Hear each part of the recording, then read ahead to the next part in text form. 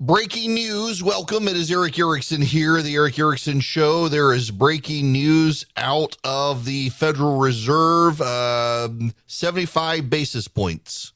That is a 0.75% hike in interest rates by the Federal Reserve. This is from CNBC. The Federal Reserve on Wednesday launched its biggest broadside yet against inflation, raising benchmark interest rates 0.75 percentage point.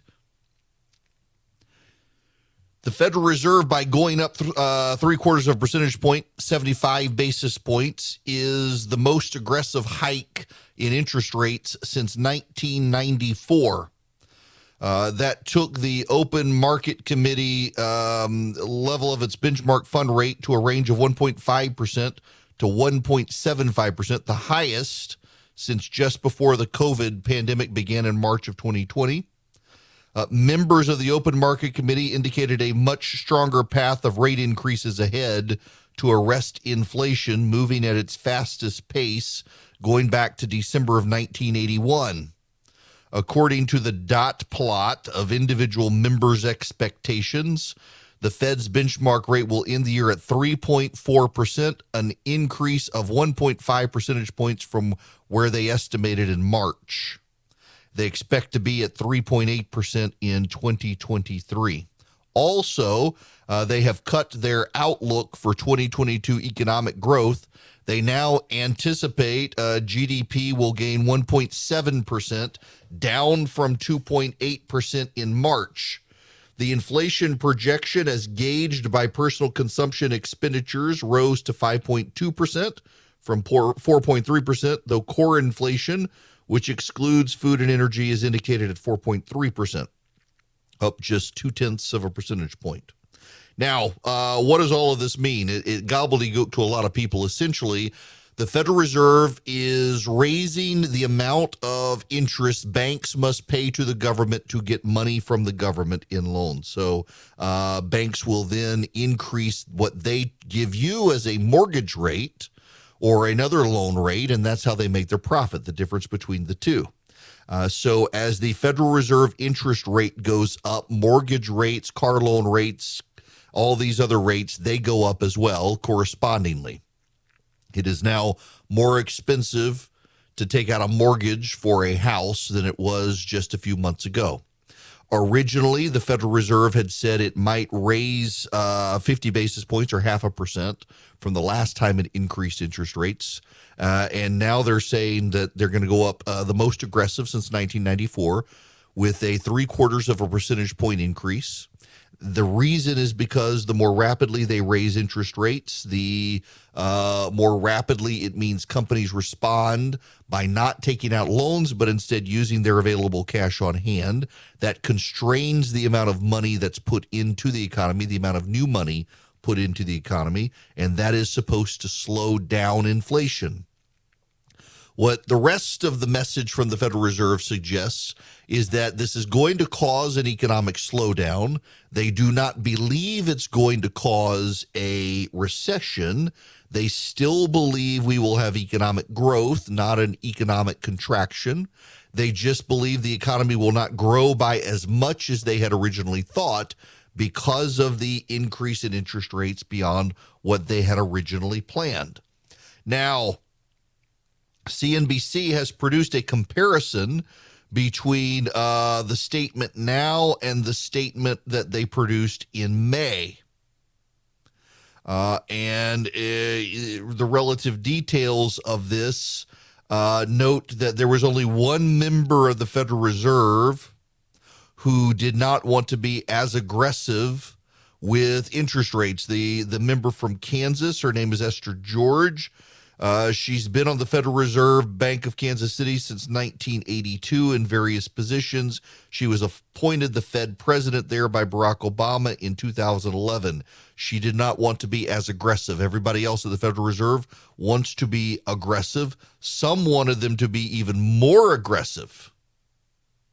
Now, the Dow has now slipped by 7 points. It had shot up because of what was happening. Up, and it's back now into positive territory, up 48 points as I look. The S&P 500's up 17, NASDAQ up 114, the Russell 2000 up 20. The markets are responding somewhat favorably to this because it shows that the Federal Reserve is being very aggressive in trying to shut down inflation. The markets are encouraged by this. We should all be encouraged that the Fed has a handle on this. If you go back to the 1970s, one of the problems in the late 60s and the 70s with inflation is that we still did not quite understand in the 1970s, believe it or not, we didn't quite understand how federal monetary policy impacts inflation. We knew that there were supply side issues. We knew that, for example, in the 1970s, unions and corporations and their dealings and negotiations could cause increases. We didn't quite have a firm grasp after World War II and how the government dumping money into the economy also can really impact it. We kind of knew, but we forgot. If you go back to World War II during the Depression, there were some videos produced by the Roosevelt administration that we needed to dump a bunch of money into the economy. And in doing so, we would cause the economy to heat up. And in causing the economy to heat up, we would cause prices to go up. And that's what we needed. But by the 1970s, there just wasn't a political will. And there was some still belief that it was the private sector economy that had more to do with inflation than what the public did. And there was no will to experiment and engage in those who said, no, the government has a big role here. No one in government, Democrat or Republican, wanted the Federal Reserve in the 1970s to start raising interest rates. It was Ronald Reagan who came in 1981 and basically said, look, we've got to get out of stagflation. And we got to do it before my reelection. So let's just jack up interest rates as high as we possibly can right now. And they skyrocketed up to somewhere around 10%. It's a massive, massive shoot up. And you know what? It fixed the economy. It was painful. It caused a very, very deep recession. The Republicans got wiped out in Congress in 1982 and around the country. But by 1984, the economy was going gangbusters with 3, 4, 5% economic growth because Reagan and Paul Volcker, the head of the Federal Reserve, were able to get a handle on inflation. It looks like Jerome Powell at this point recognizes that we've got to get a handle on inflation. If we're very honest, one of the things that a lot of people don't want to talk about and don't want to say is that the Federal Reserve and this White House both underestimated the amount of inflation we were going to get. Now the Federal Reserve recognizes the significance of the inflation, and as a result is raising the interest rates, and in raising the interest rates, it's going to have a cascading effect in the economy. One of those is with housing. According to the Wall Street Journal today, U.S. home equity hits the highest level on record, $27.8 trillion. Soaring home prices, say the subtitle, have driven up home equity, but rising interest rates are making it more expensive to use that home equity. Americans have more home equity than ever before. The increase is another consequence of a red-hot housing market. Double-digit price gains have driven some would-be homeowners out of the market. At the same time, rising home values are boosting the finances of the Americans who already own them. Still, rising interest rates have made it more expensive for homeowners to use that equity. The difference between the market value of a property and the mortgage balance. About 60% of equity was withdrawn via cash-out refinances in 2021, according to mortgage data firm Black Knight. Homeowners are likely to turn to home equity lines of credit. Borrowing costs on such products are more closely tied to the Federal Reserve's benchmark rate, which has moved less than mortgage rates this year. And the Fed just raised those rates now, so home equity line interest rates are going to go up. The problem here, though, is that we're starting to see, and I've seen this myself in following the markets, more and more houses that are not rapidly being snapped up. Just 5 months ago, you put a house on the market, it'd be gone in a day or two. Now houses are lingering for weeks. The problem is that because mortgage rates are going up and home values are going up so much, and American income is not going up commiserately, the average home price now exceeds what the average American can pay for that home price. So we've hit a point where housing prices can't keep going up if they want people to buy them. Not only that, because it's now more expensive to get a loan as of 15 minutes ago when the Fed raised the core rate, it's going to be even harder for people to get mortgages and to qualify for mortgages, and that's going to cause home values to start crumbling. A lot of people had equity in their homes. They cashed out, they refinanced, they got money out, and they're about to start seeing probably their home values begin to decline. But it's not just that. You know, a lot of people, I've got a lot of friends, young, and they're all young men in their 20s and 30s, put a lot of money into cryptocurrency and thought that was the next big thing, and they're losing their shirts. Crypto markets are collapsing. One of the justifications for crypto for a while was that it was a hedge against inflation. A buddy of mine put up a meme yesterday on Instagram, said crypto is a hedge against having money. Bitcoin prices have fallen toward $20,000 as the cryptocurrency rout deepens. The retreat has wiped out roughly a year and a half of gains for Bitcoin.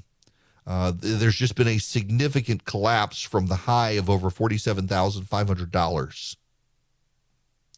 Since late last year, the air has been leaking out. Two high-profile incidents in recent weeks have accelerated the fall. In May, the collapse of stablecoin Terra USD and its sister token Luna prompted a sell-off across cryptocurrency. On Sunday, Celsius Networks, one of the largest crypto lenders, said it was pausing all withdrawals, swaps, and transfers, and that sparked a panic. The pain in cryptocurrency markets has been broad. The price of Ether, the in-house currency of the Ethereum network, fell as low as $1,013 on Wednesday. More recently was $1,080, down 9% from its 5 p.m. Eastern Time high Tuesday. Cardano's ADA token and even joke cryptocurrency Dogecoin slid. Of the 30 tracked by CoinDesk, 29 were in the red. The latest sign of stress and confusion came from a vague tweet from the co-founder of Three Arrows Capital, a hedge fund that invests in cryptocurrency. Quote, "We are in the process of communicating with relevant parties and fully committed to working this out," the tweet said. No further details were provided, and Three Arrows didn't immediately respond to comment. It might have been meant for a DM. I don't know. But the stock indices have entered a bear market, and the cryptocurrencies are pretty much in a terror market. They're just in a free fall. And a lot of young men in particular who decided they were going to put their money in crypto because it was outside of the Federal Reserve and it was outside of the control of governments and it was more private and the like, they're losing their shirts. We're headed towards economic problems. What's going to matter? I actually want to spend a little bit of time on this with what's actually going to matter when we come back, because there are some things that do matter, and you need to know what those things are to prepare yourself for the coming economic turmoil. There are ways out of this for all of us if you understand what you're dealing with. Let's talk about those. There are a lot of options out there. If you're a self-starter and you want to invest on your own, it can be really confusing. And I'm delighted to tell you about SoFi because that's who I use, and now I've got them as an advertiser. If you're a SoFi user, my gosh, you get all sorts of options, great research. You get the ability to invest in stocks, EFTs, crypto, plan out your retirement. More importantly, you got people you can call on. I mean, for example, I can use SoFi to buy stocks and EFTs and do the deep dive research if I need to and get complimentary financial planners ready to help answer questions. You can too, whether you're stuck on where to start or need help deciding what to do next. You can even save for retirement with traditional Roth and SEP IRAs. They have so many options. If you're into crypto, you can also explore crypto. They've got 30 available coins: Bitcoin, Ethereum, Cardano, Solana, Dogecoin, and so much more. But more importantly, they've got the number one ranked automated investment tool, their robo-advisor. It takes the stress out of building and managing a diversified portfolio without having to pay a bunch of experts to do it. I really like SoFi. Y'all, I've tried, you name it, and I probably tried it, and I settled on SoFi and think you will like it as well. Cut through the jargon, make investing easier with SoFi. Visit SoFi.com/Eric to learn how you can win up to $1,000 in stock when you open an account. That's SoFi.com/Eric. Brokerage and active investing products offered through SoFi Securities LLC, member FINRA SIPC. Hi there. It's Eric Erickson here. The phone number 877-973-7425. To the phones. Yes, we're going to talk solutions. We are, but I want to take Lewis's phone call first. Welcome to the program. How are you? Doing good. How you doing? Good. What's going on? Yesterday, you had mentioned biofuel. I'm a truck driver. I've been out here for about 30-something years, and we had to use this biofuel, which is basically nothing but your French fry oil that they turn into a diesel byproduct. But it really hurts us badly because we got to change our fuel filters 3 more times than when we're using petroleum. And you can get petroleum, but your big truck stop chains, like I know if you ever travel, you'll see maybe a TA or a Petro or a Flying J or a Love's. They are big sellers of this biofuel. And with that alcohol subsidy that they generate, raffinate and ethanol, these gas stations get a big kickback from the government for using this stuff. And all it does is just ruins the motors, and you don't get near the horsepower you do out of regular petroleum fuel. And you can get straight diesel fuel if you want. You just have to find it from the independents that sell it. You just got to find it now. Good grief. Oh, so what does that stuff do to the engines? Well, it still runs like a regular motor. You don't get nearly the horsepower you would. Well, it's like, you say you grew up in the oil industry with your dad. Yep. All diesel fuel is just runoff of that crude oil. Mm-hmm. And you can run any diesel motor off of that. Mm-hmm. And it's just it's a pure byproduct. With the biofuel, it has to have so many additives added to it to make it diesel fuel to run it. And it kills the life of the motor. Good grief. These people, it almost seems malicious. It's so frustrating and drives me crazy. A buddy of mine sent me a picture the other day of his sister, who I guess she's a farmer out in Northern California, and the diesel fuel prices for her are about $8 a gallon now. It's just absolutely crazy to me. And Charlie tells me that biodiesel is just dirty fuel too. Biodiesel is. It just seems malicious to me. Is it really? It's the same thing they use in the Impossible Burgers. This reminds me, I saw that Delta, I mentioned this the other day, Delta's going to start selling burgers on their planes to first class, or giving burgers on the cheeseburgers, but it's going to be the Impossible Burger. Y'all listen, yes, I tried it. The reason I tried it was because I was at a conference. It was a workshop for a couple of days, and one of the guys, his wife, is one of the inventors. They live out in California, a conservative couple. And she was one of the people who came up with the process for the synthetic hemoglobin and the like. And so I'm like, all right, I'll give it a try. It's not the same, and they want you to believe it's the same. You can tell the difference between the Impossible and the Beyond Burger and a regular burger. Now, here's the thing. It's not terrible. It's not terrible, but it's not beef. And for years, they've told us that you need to eat as little processed food as possible. The less processed food you eat, the better it is for you. And now, to save the planet, they're telling you to eat the most chemically processed food on planet Earth. That's what these synthetic meats are. And so it's bad for you and good for the environment. This is the perversion of environmentalists, that the world will be fine if we just all eat terrible stuff and die. The amount of environmentalists out there who don't want to have kids now because they're afraid of destroying the planet. This all plays into what I want to talk about when we come back. The solutions with this economic downturn that's coming, there actually are some solutions out there.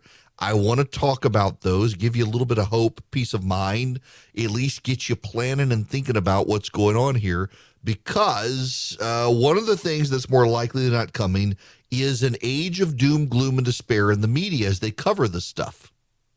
And that's going to send a lot of people into a depressed and frustrated state.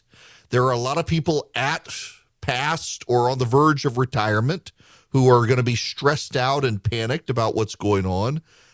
We got to start having some meaningful grown-up conversations on this. I want to begin those with you when we come back, offering you some ideas, some things to think about. You can take it or leave it. You can chime in as well. 877-973-7425. We'll be back in just a minute. What do we do in these times of economic calamity? Well, this just happened. Governor Ron DeSantis in Florida was asked what he thought about Elon Musk supposedly supporting him in 2024. Well, where'd the sound go? In any event, he said that he's focused on 2022, but he always appreciates the support of African Americans. Well played. Well played, Ron DeSantis. My goodness. Okay. I want to actually talk seriously to you guys for a moment about the economy. We are more likely than not now headed towards some not good economic situations in this country. I've got friends of mine who are panicked, who are furious, who are angry, who feel like Biden has screwed this up, and so have the Democrats, and they can't accept responsibility. The Federal Reserve has acted too late or imprudently. They haven't done what they needed to do when they needed to do it. They're doing things wrong now. There's a lot of fury, a lot of worry. And I understand that. The stock market has been on a roll for a decade now or more. We've had some down times, and what goes down typically does go up in the stock market. Sometimes not as quickly as people want. But there have been a number of reports that often get bypassed by the media. And I want to go off on a tangent here for a moment. And this gets back to oil and a point I made earlier about oil. You know, the prevailing cultural elite who are in charge of the news networks and opinion out there, they do have biases. And oftentimes those biases are in things not said as opposed to things that are said. The stories you don't hear about from the press. So there are a lot of good Americans who are generally informed. They try to keep up with the news, and they just don't know about all of the things behind the scenes the Biden administration has done to stop the production of oil in this country because the media doesn't cover it, because the media is in large part biased in favor of the climate change narrative and against oil companies. So they just don't cover the stuff. In the same way, largely because of the cult of environmentalism, there are stories out there about family and economy that the media doesn't cover because the media really is not down with big families. They tend to look skeptically at people with large families, and a lot of American culture does as well. I've got friends with 5 or more kids. I've got one friend who's got about a dozen kids. And the looks that these families get from people are very telling. So there come out stories on how you can deal with economic downturns and depression and despair and the like, and the media doesn't want to cover these because they tend to come from pro-family groups and others, but it doesn't mean the data is not real or the data is not good. Here is what I know to be true from a number of studies, and to the extent that you're not applying them in your life, you may need to start. Number one, the people who perform better in economic downturns are the people who have families. Not kids at home per se, but families. They have kids. They have grown kids because those families can, if they live near each other, pool resources. And in pooling resources, they help one another. And those who do not have families, those who are involved in close-knit communities, church groups, and the like, can pool resources with people in their church groups. People who have strong friendships do better in economic downturns, and people who have families do as well. Why? Because You have a family that you are born with, and you have a family that you create, and they are not necessarily the same thing. I have two older sisters, and I have parents. My sisters live closer to my parents, but all at a distance. The sister who lives closest to my parents is 2 hours away, and then my other sister is about 8 hours away. I'm about 10 to 11 hours away. My parents live in rural Louisiana. I'm going to see them this weekend for Father's Day. But around them, they have a church community. As my parents have gotten older and their kids are not around, they have someone from the church who comes by and will cut their grass. They get asked to come over and eat at different people's houses and the like. They have a community of people in the area. My family here, we're 2 hours from my wife's family.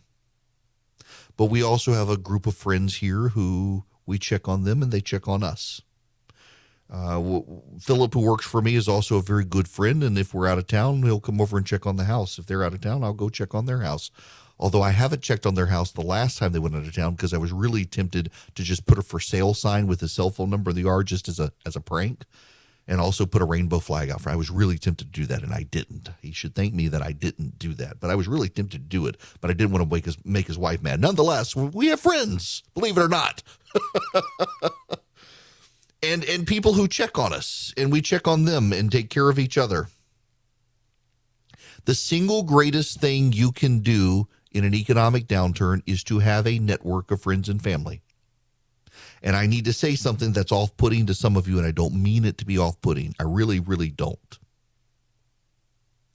But it's that if you don't have friends and family around you, what can you do to establish a network of people to care about you and you to care about them? And is there something in your personality keeping that from happening? It is very tempting to be a loner. In my family in particular, we're a bunch of hermits. My kids rarely have kids come over to play at the house. We enjoy each other's company a lot. My kids text with their friends. My son gets on his Xbox and talks to his friends who are not around, but they still have friends in some way they interact. Now, that's no substitute for human personal interaction. It's one reason I'm so committed to Sunday nights on my front porch with friends, to have that level of human interaction in a career that is increasingly isolating from people.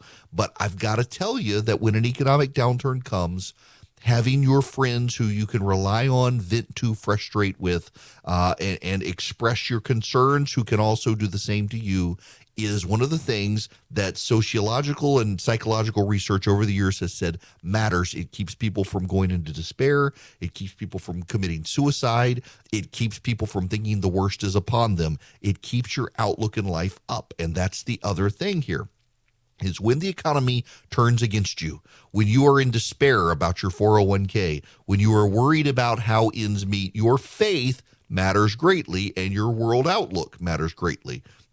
And the people who tend to have the best outlook in life are the people who are adherents to a world religion.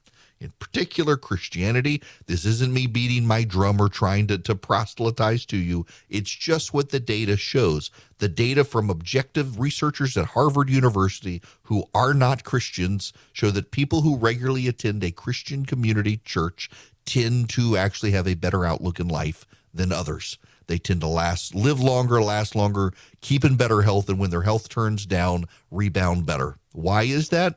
Some people will say it's faith. What I actually think you can say it is it's the community aspect of it. And so for those of you who aren't in a church and you're not a believer, find a group of people, preferably not politics. Because for those of you who are Democrats in particular, the politics is about to go against you badly, and you're all going to be in despair. Find somewhere to meaningfully make a contribution, where when the time comes, those people will contribute to your well-being. But there's something else as well, generosity. About a month ago on this program, over a 24-hour period, we raised $200,000 for the Salvation Army to be able to give gas and grocery gift cards to people in need. If you need part of that, reach out to the Salvation Army and ask them for help. They do rental assistance. They do assistance for food. They do assistance for groceries. And right now, if you're in a position to be generous as you possibly can.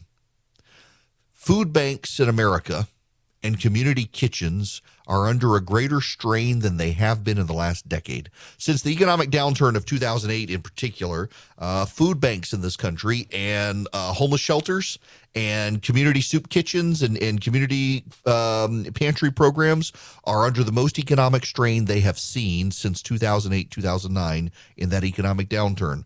There was a story yesterday, I didn't get a chance to play the audio for you, of a food bank in Pennsylvania saying they're almost out of food. They have never seen the amount of people relying on it. I played you the audio of a woman on CNN who has retired in Washington, D.C. For the first time in her life, she's been retired for 15 years, and she's having to rely on a food bank to supplement the food in her house. If you can be generous and donate to food banks right now, now is the time to do it. While you have the money and can be generous to other people. And whether you believe in karma or God or grace or what have you, hopefully it will come back to you. But also, it may be there at a food bank or a soup kitchen where you may need it later. These are the things you got to think about right now. They're the things Americans typically have not had to think about in the past. They're the things we haven't had to talk about meaningfully as a community. But there is a lot of research out there, and it's research you need to know about. It's things you need to know as the hard times come. One of the biggest things that you have to contend with is your mental well-being, your mental health, because people will be prone to slip into despair as they see their hard-fought gains and their retirement plan and their 401k slip away from them. They got to have a good outlook in life. And the best way to have a good outlook in life is to be surrounded by family and friends and in a community of fellow believers. It's what the data says. That's not what I'm saying. It's what the data says. The mental health aspect of this is big. I saw somebody a little while ago that they put up a tweet on just how bad the economy is. It says, the economy is so bad, I received a pre-declined credit card in the mail. CEOs are now playing miniature golf. ExxonMobil laid off 25 congressmen. Angelina Jolie adopted a kid from the United States. Motel 6 won't leave the light on anymore. A picture's now only worth 200 words. They renamed Wall Street Walmart Street. And finally, I called the suicide hotline. I got a call center in Pakistan. When I told them I was suicidal, they got excited and asked if I could drive a truck and knew who Allah was.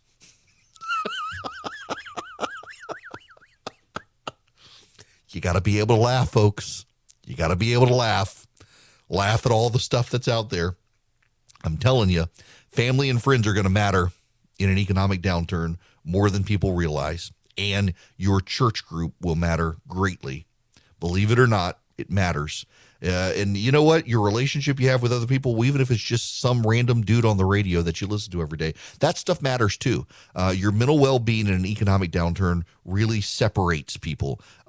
You think about it all in financial terms, and we all do. I'm guilty of this as well. I am really guilty of looking at things in dollars and cents. And all of the data actually says what matters more than dollars and cents when the economy goes upside down is your mental attitude towards dealing with the stresses of it. And so put yourself in a position, if you can, where you're surrounded by people who can take care of you and who provide you a need to take care of other people. And that gets you through the upside down world that we may be headed to in Joe Biden's economy. Now, before I get to anything else, I want to take one more phone call out there. Gail has been waiting patiently. Gail, welcome to the program. How are you? I'm good. How are you? Great. I just wanted to make a comment that some truck drivers were calling in, and this has to do with just one of the things that transportation industry is up against because of the environmental programs. I don't know who started it or why, but all of a sudden you couldn't roll coal anymore, as the kids would say. So they had to get rid of the black smoke that came out of a diesel motor, and the powers that be came up with a corrosive product called DEF, diesel exhaust fluid. It's not that expensive for a trucker to buy. It is not convenient for a trucker to buy. It is so corrosive that it can only be housed in plastic. So you have to, in addition, on your diesel vehicle, you have a separate tank for this corrosive material to be housed. And what it does is it eats up the carbon that builds up in the exhaust system before it is released into the air, so that it's not, black soot coming out of the exhaust. Well, two things. One, there's plastic involved again. There's a factory somewhere that's making this corrosive material, and I cannot believe that it doesn't have pollution released into the air. And people just don't realize all of these entities that are chipping away at the dollar, and it is not sustainable. It is not sustainable in any form anywhere in this world, because there's only 100 cents in every dollar. And when that's true, just like the healthcare industry, it takes 13 cents of a dollar. That doesn't leave very much. And I just wanted to throw that out there. Look, Gail, I appreciate it. Industry. They keep adding these costs. The EPA in particular keeps adding all these costs to you guys. And you know what? You guys have to pass those costs on to me and everybody else. And it drives up all of our costs. It's deeply, deeply frustrating. Now, look, with all of this, you need to know the markets are actually responding very positively to what the Federal Reserve has done. The Dow's now up almost 400 points, NASDAQ up 300 points. But earlier today, there was a big crash in the markets, as there was the other day. And with all this economic stability, it may be time for you to consider talking to my friends at Goldco, particularly if you got $50,000 or more in your IRA, your 401k, your other retirement savings. Given the ups and downs in the market, you might want to pad some stability. Goldco may be able to help you with physical gold and silver. Call them at 855-904-5933. They'll send you a free wealth protection kit to learn how to use gold and silver to protect and grow your money.